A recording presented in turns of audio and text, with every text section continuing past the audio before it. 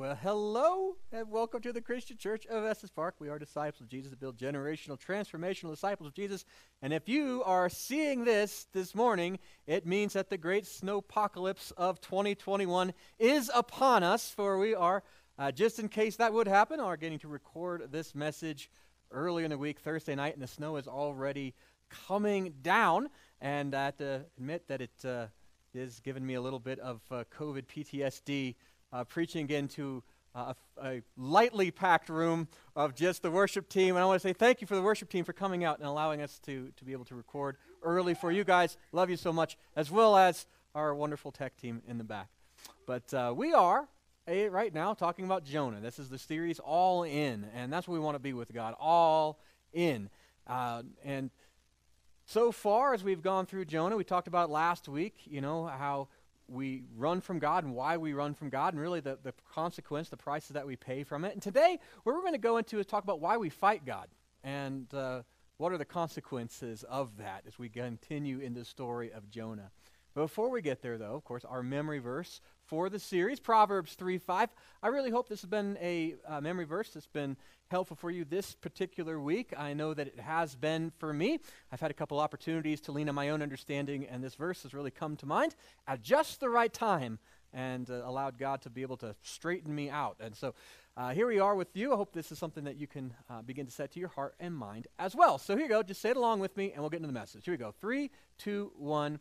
Trust in the Lord with all your heart, and lean not on your own understanding. In all your ways submit to him, and he will make your paths straight. Proverbs 3:5. All right, and now let's just test ourselves. Here we go. Trust in the Lord with all your heart, and lean not on your own understanding. In all your ways submit to him, and he will make your paths straight. Proverbs 3:5. Well, since you guys are not here with us, you're not going to have that little memory verse card on your connection card thing, but the good news for you is that verse is in your Bible, and you can just write that down on a note card and take it with you, and I promise it will be something that you'll find very, very helpful. Now, if you have your Bibles, why don't we turn them now to Jonah chapter 2, and that's where we're going to pick up the story. Remember, each week in this series, we'll be going through basically a different chapters, a different act of really what's happening in the life of Jonah. Now, just to pick us up to where we got to chapter 2, in chapter 1, we met Jonah, who was a prophet, a real guy, lived in a difficult time, and God told Jonah to go west by land to the land of, or go east by land to the land of Nineveh, where he was going to be able to go and preach to his sworn enemies. And Jonah decided not to do that. He went in the exact opposite direction and went by boat, tried to get away from God. And so God brought a storm, and Jonah eventually was thrown over the boat and was swallowed by a giant fish. And so today we pick up the story with Jonah really in the dark, dreary, depressing dumps of disobedience. This is where Jonah is. And chapter 2. So this is what happens basically in chapter 2. As a summary, Jonah was in the fish for 3 days and 3 nights, right? Just like Jesus in the tomb. In fact, Jesus even said this was a foreshadowing of him being in the tomb for 3 days and 3 nights and was resurrected. Jonah was literally in a fish for 3 days and 3 nights under the water, and so everyone thought he was dead. Most notably Jonah, pretty much considering himself dead at that particular time. And remarkably enough, that he did not ultimately just die in the belly of that fish, but it was still not fun. So we find that Jonah was there, and Jonah felt distressed. No duh, right? He's in the belly of a fish, underneath the water, after being chased by a storm because he knew he was running away from God. 3 days in the belly of a fish would be awful. He would be hungry and thirsty because there's probably no takeout in there. He would have been being slowly digested, which is probably the worst pastime that I can think of. And beyond that, he would have all this emotional, mental, spiritual stresses happening. You have a lot to think about when you have, it's not like you can just move around. You can just go into like another room and watch TV. You're being digested. That is your only thing on your to-do list. And you probably have opportunity to really kind of think about things. And I think Jonah really did have an opportunity to kind of think about, how did I wind up here? In fact, we know that's exactly what he was thinking about, because later in this chapter, not very far into it, we find that Jonah prayed. He prayed to the Lord from inside a fish. Right? He avoided God first when it was easy, when he was in Israel. He avoided God when it would have been simple. Right? When he knew what God wanted him to do, he didn't want to talk to God. But now that he was in the belly of a fish, his attitude changed. And he said, you know what, God? Maybe I should be reaching out to you. And he does. And he cries out to God in the midst of this fish's belly. And you know, pain and fear have a kind of a way of reminding us of our need for God. In fact, I think oftentimes the greatest test of our faith is not pain, it's not difficulties, it's actually prosperity, when things are going really good, because then we can kind of forget the fact that we're still dependent upon the Lord. But there is nothing like pain and hopelessness to remind you of how much you need a God. And this is where Jonah was. And so he's there praying. What I find spectacularly amazing and so joyfully hopeful in this is that from the belly of the fish, God heard Jonah's voice. Right? Jonah lived in a time where people, most of them, you wanted to go and be closer to God. You had to be kind of baptized in a mikveh to become, ritually clean, just to get close to God, bring all of your sacrifices and things like that, go to the temple, right, to get close to him. And here is Jonah running from God in the belly of a fish under the ocean, and God hears him. And Jonah at this point had done nothing really to turn back to God. He couldn't. He was swallowed. I find in this something amazing about our God. It's more important to him, the attitude of our heart. Where's the position of our heart than really where the position of our body is? That God would meet Jonah in that depth of despair, and he heard him there.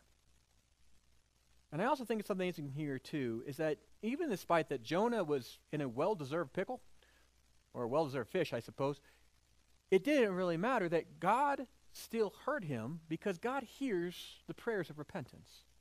In fact, we find other places in Scripture where God says that he's really quick to listen to those.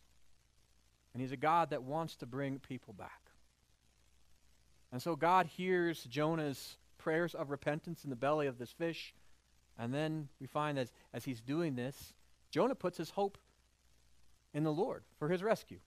And really, he was kind of out of options. So that makes sense. But he didn't have to do that.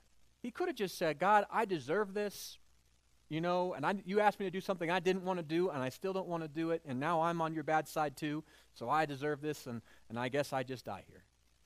But he didn't.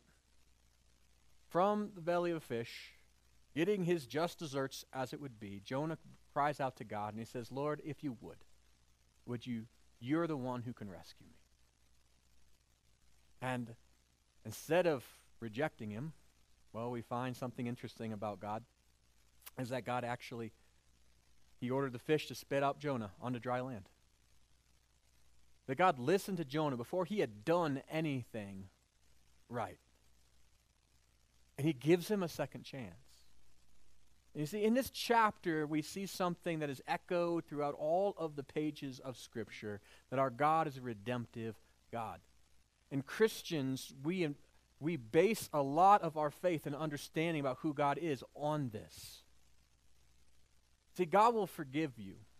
God is the type of God who gives another chance, not just second chances, because I've never met a human being that only needs two chances. But God is the God who gives us that next chance. He's the God who picks us up and helps us get it right. But when you're outside God's will, like Jonah was, even though God is a redemptive God and he's going to do great things and he will give another chance, there's always a price to pay for when we're outside of God's will. Always.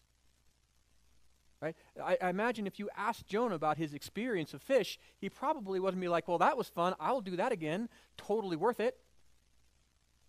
And so it is like us. Oftentimes, we lean so heavy on God's grace, knowing that he's a God of grace and forgiveness and mercy and second chances, that we're like, well, maybe just this time I'll run to Tarsus just because. Maybe I'll get away with it this time, right? I'll just give it a shot. Because my God's good, right? I can just go back to him. But the reality is we're just inviting pain and misery in our life. And maybe that's where some of you are right now. And if you listen to this, maybe you know you've been outside of God's will, been running from him, and you're in the belly of a fish. You're feeling the digestive juices starting to slowly tear you apart, and you are in that, just the dumps, as it were, of depression, of disobedience. Well, what do you do with you're in there? Because I think a lot of us as believers identify with this a whole lot. Most Christians have times when we've foolishly thought we could outwit God or outrun God, or we're going to do things our own way, and we find ourselves somehow in this space. There's good news for you today. There is advice and counsel and to see how God helps us. He tells us what to do in this passage. We get some good guides. What do you do when you're in the belly of the fish? What do you do when you're outside of God's will? And the first thing that we find in this passage here is that you need to recognize that you are outside of God's will. That's the first step. I mean, this is what Jonah did. First thing, he recognized that he was not doing what God asked him to do. Right? So I'm not talking about if you're unsure, you're making a decision that's not entirely, it's not a moral decision. It's like, should I buy chocolate or vanilla ice cream? And you're just turmoiled. And you're like, what would the Lord have me do? I don't know. Right? I'm not talking about a decision like that. I'm talking about a time where God says, you're doing something that God says don't do. Right? How do you handle that? Well, you got to start with saying, I recognize that I'm doing what God would not want me to do. He told me to go east by land, I'm going west by water. Right? Now, there are some mental games, if you're like me, that you play with yourself, and you have to overcome these mental games in order to get to this part to actually recognize that you're outside of God's will. Right? And some of these mental games are pretty convincing for us. The first thing we often do, or I see even in my own life, is pretend. We pretend that we didn't hear from God. Right? I didn't read your word about that, Lord.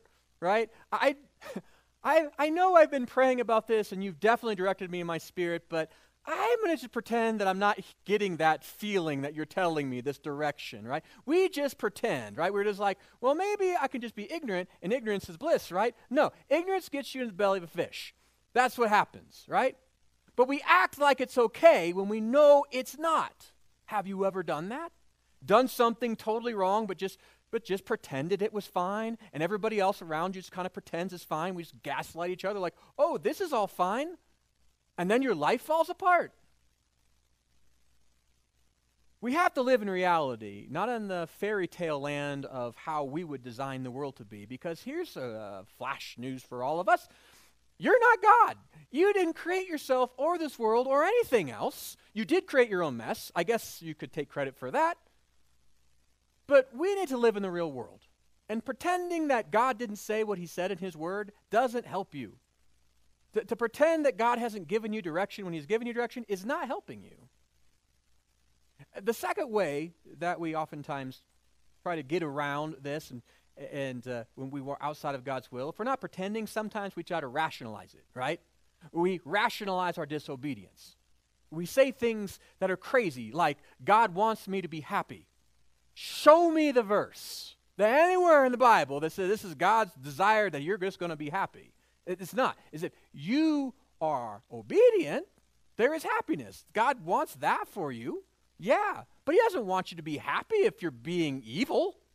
If you're being disobedient, the Lord's will is definitely not for you to be happy in that, because he would not want to make you happy about the thing that's destroying you and destroying the world around you. He's not going to make you happy while you're doing bad things.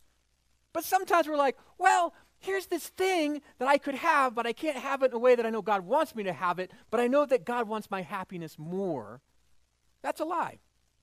And we rationalize to ourselves. Other times we do things like this. We'll say, well, the church or the Bible is just outdated. These things don't have to apply today because they've been around for so long.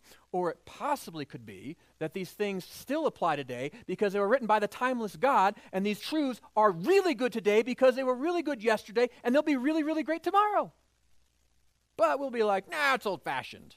So God's morals, they're for the people that, don't know better. And so we rationalize it. I can do this because, I'm kind of smart on those things.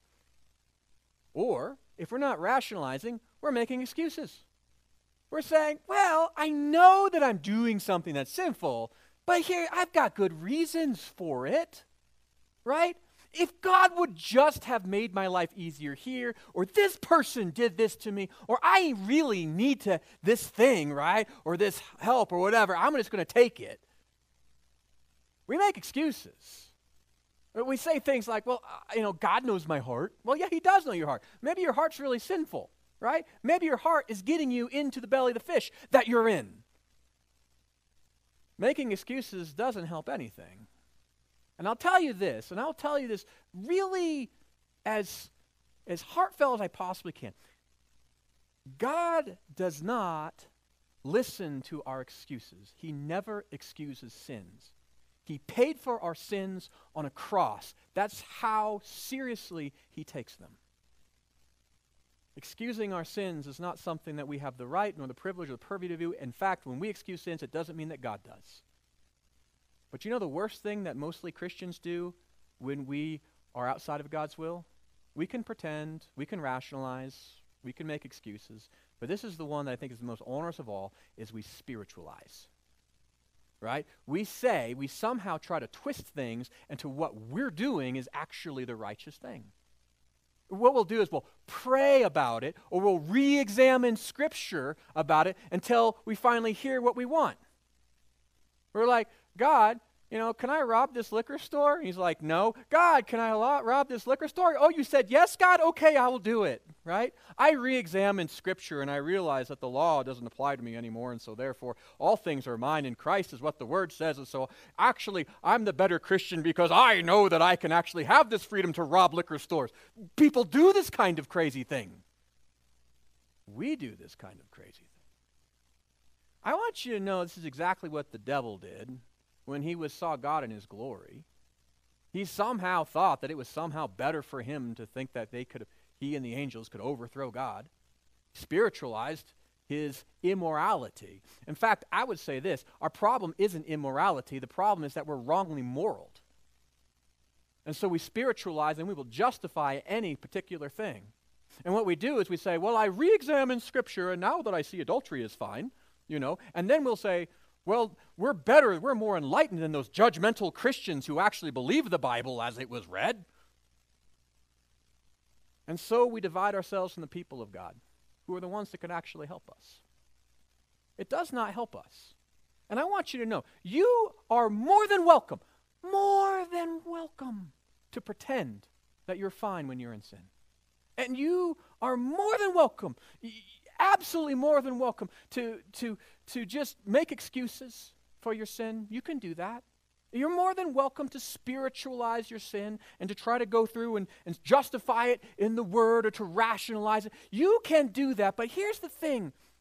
I love you enough to tell you that it's not going to end well for you. There's a fish coming for you. Misery is coming for you.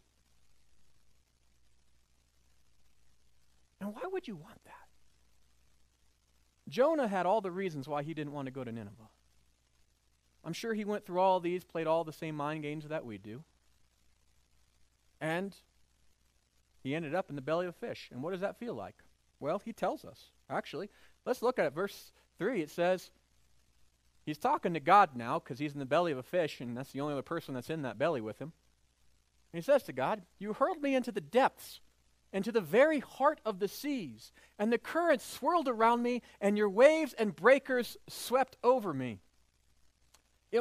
Ignoring God's will is a lot like being being thrown overboard. Like the world just is chaotic. If God's will isn't controlling your life, this world is a chaotic thing. It's a chaotic place. You're on your own, and you will become overwhelmed. This world is bigger than you. If you're outside God's will, you're going to find just how much it hurts to stay outside God's will, just like Jonah did. This is not pleasant for him. So I would say instead of doubling down, which I've seen people do, I have doubled down sometimes in my own sin. How stupid is that? Right? I go and I do something God doesn't want me to do, and then I justify it, pretend, spiritualize it, and all that, and then consequences hit, and then I double down. I'm like, no, really, I'm right, God, you're wrong. And then it's even worse, right? Instead of doing that, it's so much easier if you just confess you've sinned. In Psalm 51, we have a great example of that. This was written by King David when he was caught in adultery and murder by a prophet who tricked him with a really fancy story. And he ends up confessing it all. And then after he does this, after he recognizes he's done this horrible thing, he pens this psalm to God. And he writes in it, "For I know my transgressions and my sin is always before me." He doesn't excuse it. He doesn't spiritualize it. He doesn't say, "Well, Lord, if you hadn't made Bathsheba so beautiful," right? It's not what he said. I know my transgressions. No excuses. I think it begins with getting real with God, which is one of the things I love about prayer, is that we don't always have to do it together in groups. A lot of our prayer, as Phil talked about, is that alone time, just me and God, when there is no face to save. And I can go before God, and I can be like, I am probably the biggest doofus, Lord. And he's like, yes, Aaron, you are, but I love you. And I'm like, this is what I've done, and this is the ugliness of my heart. And here's how bad I am, God. Right now, I like that my heart is ugly, and I don't want to like that, but I do. Help me. God has never rejected me. I have told him how upset I was with him, how I didn't understand his ways, how I wanted to do things my own way. Never once has a lightning bolt come down and struck me. Never once has God come and just slapped me upside the head. God wants to hear you, but I tell you what, he wants to hear you in honesty. He doesn't want to hear you make excuses as to why you're going to do your things your way and live in open rebellion to him. He's not interested in that. But when you come to him and you say, yeah, God, I know my transgressions. My sin is right here. It's just right here before me. There it is. Our God, listen. The first thing that we need to do if you're outside of God's will is recognize you're outside of God's will. And that requires some honesty, between you and God. The second thing that we need to do in that is we need to realize the consequences of my disobedience. Right? Jonah's consequences were pretty dramatic, right? He had a big fish swallow him up. Right? In fact, it says here in verse 3, he says, "You hurled me over the depths and these into the very currents of the sea, and the currents swirled around me, and the waves and the breakers swept over me." Right? I mean, it was pretty bad. And then he goes on and actually, I'll just read it. And he says here, in the next verse, he says, "And I said, I have been banished from your sight, yet I will look again to your holy temple." I think what we find as we go to God is we see that he recognized that he did this to himself. That God, yes, sent the storm, but he's the one that really brought it, right? That when we sin, we have consequences for our disobedience. I'll tell you this, husbands, if you're not loving your wives, laying your life down for your wives, regularly, consistently, choosing her above yourself, don't be surprised if consequence comes in later, and there might be bitterness or lack of trust. Right? Wives, if you're not honoring your husband, if you're not helping follow him and lead him, don't be surprised if he starts to lead in such a way that's probably not looking out for your best, and you're going to have misery there. Right? Children, if you're not obeying your parents, right, honoring them, doing kind of what they ask, don't be surprised that you're not going to, get to stay up late, and you're not going to have as many freedoms that are out there. And parents, if you are being just absolutely awful to your children, right, you're not being kind to them, you're just being authoritarian, right, you're just telling them, you do these things like a dictator because you have all the power, right, and you cause them fear and all this, don't be surprised you're going to have a horrible relationship with your children.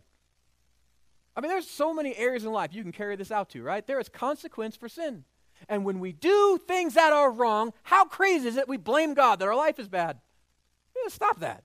Realize Sin has consequence. And when I sin, I add to the brokenness of this world. Now, something I want you to notice that in this thing, that Jonah sinned and he did something bad, and then he prays to God, and God hears him. And something that I think you're going to find from the belly of the whale, and the first one is that God wasn't surprised that Jonah sinned. Right? He had prepared that whale in advance, right? Or that great fish in advance. He knew about it in advance. And God knows that you're going to fall too. It's not like you're going to sin, and all of a sudden God's be like, wow, I didn't see that. Well, I just can't use a person like this. It says in the Word, He called you from the beginning of time. He knows you. You are His child. He has prepared to help you through this. I think something else that we find is that not only was God wasn't surprised, but God was prepared for it. It's not like God just saw that Jonah was going to sin. He prepared to help Jonah get in the right track. You can't outsmart a God who already knows the future, who already knows everything that ever is going to happen, that knows every thought in your mind, that knows every single thing that you've ever done and ever will do. He is prepared to help you. He's set up.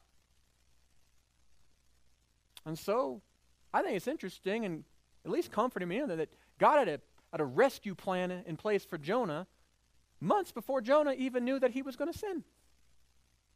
He does that for us too. He's working all things together for the good of those who love Him and are called according to His purpose. So God's prepared. He's there. But I think the thing we also find in this is that God also used the suffering. God did not prepare in such a way that kept Jonah from facing the consequences of his sin. He said, I'm going to allow you to go through this and learn from it.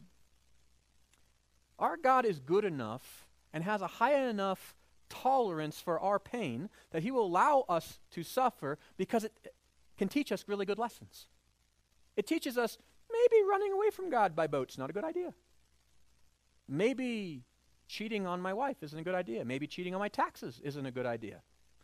Right? God teaches us oftentimes, and He will use pain if necessary. Last thing from inside the well that I think we see here is that the amazing that we find is that God forgave. Jonah was completely wrong, no excuses. He was absolutely wrong.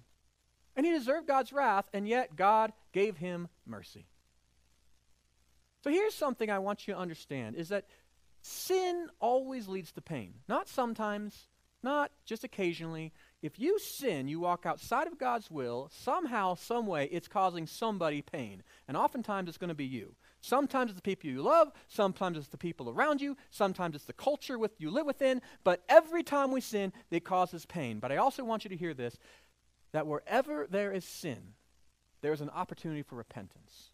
And whenever we repent, there is a God who will not just forgive us, but He will then allow us to grow. Okay, so two things that we've learned so far about when we are outside of God's will is we got to recognize we're outside of God's will, because how can you repent if you do that? The second thing, you got to realize the cost. You got to say there's pain into this. The third thing you got to do is you actually got to repent of the disobedience. You got to change direction. You can't just say, well, Lord, yep, that was bad, I'm sorry, and then go do the same thing. Oops, I did it again. Does not cut it with the Lord. When we sin and we recognize what we've done and we're like, ow, this hurts, and I wish that it wouldn't, stop it. We need to change.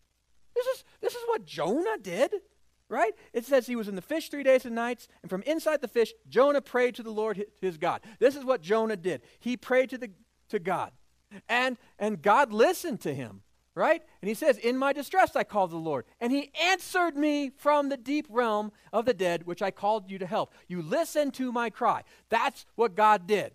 He heard Jonah, and Jonah said, all right, I need to change. I need your help. And God said, all right, your heart's there. I'm going to give you another chance. So God heard, and God answered. See, God recognized that Jonah ran from God. God didn't run from Jonah. And that's a big thing for us, because oftentimes we feel abandoned by God when we're in sin, but that's not the case. We run from God, but God was with Jonah every step of the way. And when Jonah was ready to turn, God was ready to help him turn back. See, repentance is actually, it's a change of wills. It's exchanging my will for God's. And I say, okay, God, I'm going to stop doing things my way. I'm going to start doing it your way. Jesus gave us a great prayer for that. When he was in the Garden of Gethsemane, He said, not my will, but yours be done. He showed us what it looks like when we follow God and we don't fully understand, but we're going to follow Him. This is what we need to do. And Jonah did that, right? Jonah 2:9, right? We get to the end. It says, but I, with shouts of great praise, will sacrifice to you. What I have vowed, I will make good. I will say salvation comes of the Lord. What did Jonah vow to God? Probably, if you get me out of this fish, I'll do whatever you say. And then Jonah, still in the fish when he says this, says, seriously, God, if you let me out, I will be obedient. Jonah recommitted himself to God's will. And right after he says this, see, this is Jonah 2:9. Look what it says in Jonah 2:10, the next verse. And the Lord commanded the fish, and it vomited Jonah out onto dry land. No one in the history of the world has ever been so happy to be vomit. Right? This was the next chance. But when did it come? Did it come before repentance or after? After. When Jonah finally said, all right, God, I'm done playing games. I'm going to follow you. Then God allowed him to be vomited out onto the ground and gave him the next chance. And now Jonah actually had to live it out. I mean, he was, fish vomit on the beach, right? He still had to walk to Nineveh. Next week, we're going to talk about exactly what that looked like. But there's something else that we need to do. It's not just, when we're outside of God's will, not just recognizing that we're outside of God's will. It's not just, seeing realizing the consequences of that. It's not just repenting. It's not just turning our wills. The last thing, most important thing that we see Jonah did is we have to give God control, right? Jonah took control of his life, and fish happened. That's what happened. You recognize that for you and for me, we're not God. If we want to make sure that God is in control of our lives. That's why we say at the Christian Church of Estes Park, we're disciples of Jesus. See, Jesus is not a disciple of you. He does not follow you around. He's not learning how to do life like you. He says, follow me. And he tells us to follow him. Part of that means to learn to obey everything he's commanded. That we begin to give God control of our lives. And what's really great about this is that we were not really meant to be in control. God created a world, and he gave us a moral compass, and he gave us a way to the world to be, and we just operate that way. It's just so much better. See, real living begins when we give God control of our lives. What Jesus said in Matthew chapter 10. He says this, if you cling to your life, you will lose it. But if you give up your life for me, you will find it. The greatest deception that ever was, the devil and self and all try to tell ourselves that we know how to live our lives better than God knows how to live our lives with us, right? That I know better. And we make all these excuses, we rationalize, we do all this, and we always end up in the belly of a fish. Yes, God is there, and he will meet you there in the belly, and he will help you out. You recognize it, and you repent, and you give God control. But here's a better idea. How about just giving God control first? How much better would Jonah's life would have been if God said, Jonah, go to Nineveh, and Jonah said, I don't want to go to Nineveh, but God, you're in control. I will go. Do you know what would have happened? He would have still wound up in the same place, Nineveh, and he would have still seen all the great things that he had before, except for his clothes wouldn't smell like fish vomit. Our lives are better, and you have to really think about this in your heart, in your life. Do you really believe God knows better how to direct your life than you? Because if you don't believe that, then what on earth are you doing trying to follow him? Right? Why are you trusting him with your salvation, with your eternity, if you can't trust him with your today?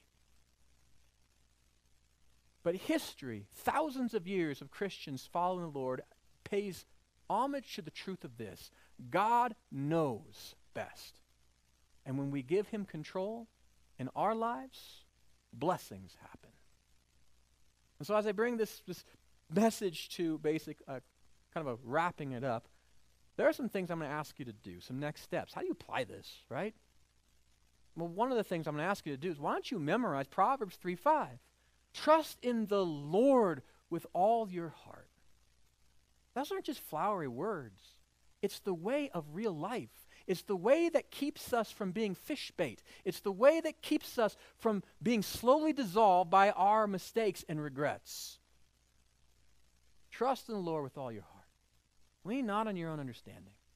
In all your ways, submit to him. God will make your paths straight. Memorize it. Begin to pray it into your life. Think it through so you can avoid the fish experience. Second thing I'd ask you to do, read Jonah 2. I talked about it. You should read it. Third thing, repent. Maybe, just maybe, there's some people here that are listening to this message that are outside of God's will right now. Maybe you're feeling the consequences of your sin even in this moment. Here's what you need to do. Turn to God.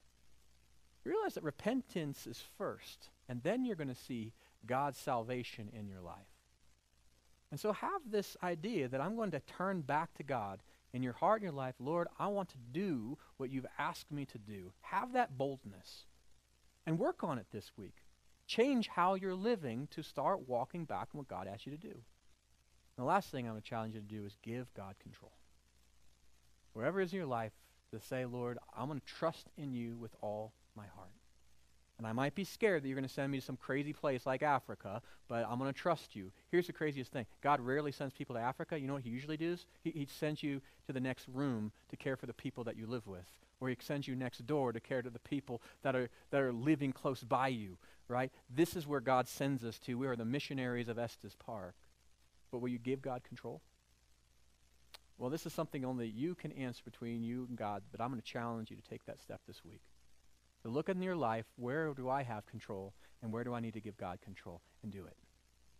All right, so that's what I have for you today. I'm going to have the worship team come up. As they do, please join me as I pray for you, as you make commitments for the Lord. Let's pray. Heavenly Father, I thank you for your love, your great grace, your kindness and mercy and goodness. Thank you that you don't leave us in the belly of well-deserved whales, but that you allow us to have next chances. But Lord, we recognize that just because you're a God of forgiveness, it does not excuse us, nor does it save us from a lot of the consequences and the pain that sin naturally brings into our lives. Lord, I pray that you'd help us to live as those who are wise, who would trust in you with all of our hearts, that we'd stop leaning on our own understanding of how the world works, but that in all of our ways, Father, help us as a congregation to truly submit to what you have said, that we would be following Jesus, truly his disciples, so that you could make our lives make sense. You can make our paths straight in life. Lord, today that we've had people make commitments to you, Lord, I pray that you meet them there. Help them walk this new path of repentance with you, and so that in our lives we can give you glory. We pray this in the beautiful name of Jesus, our Savior. Amen.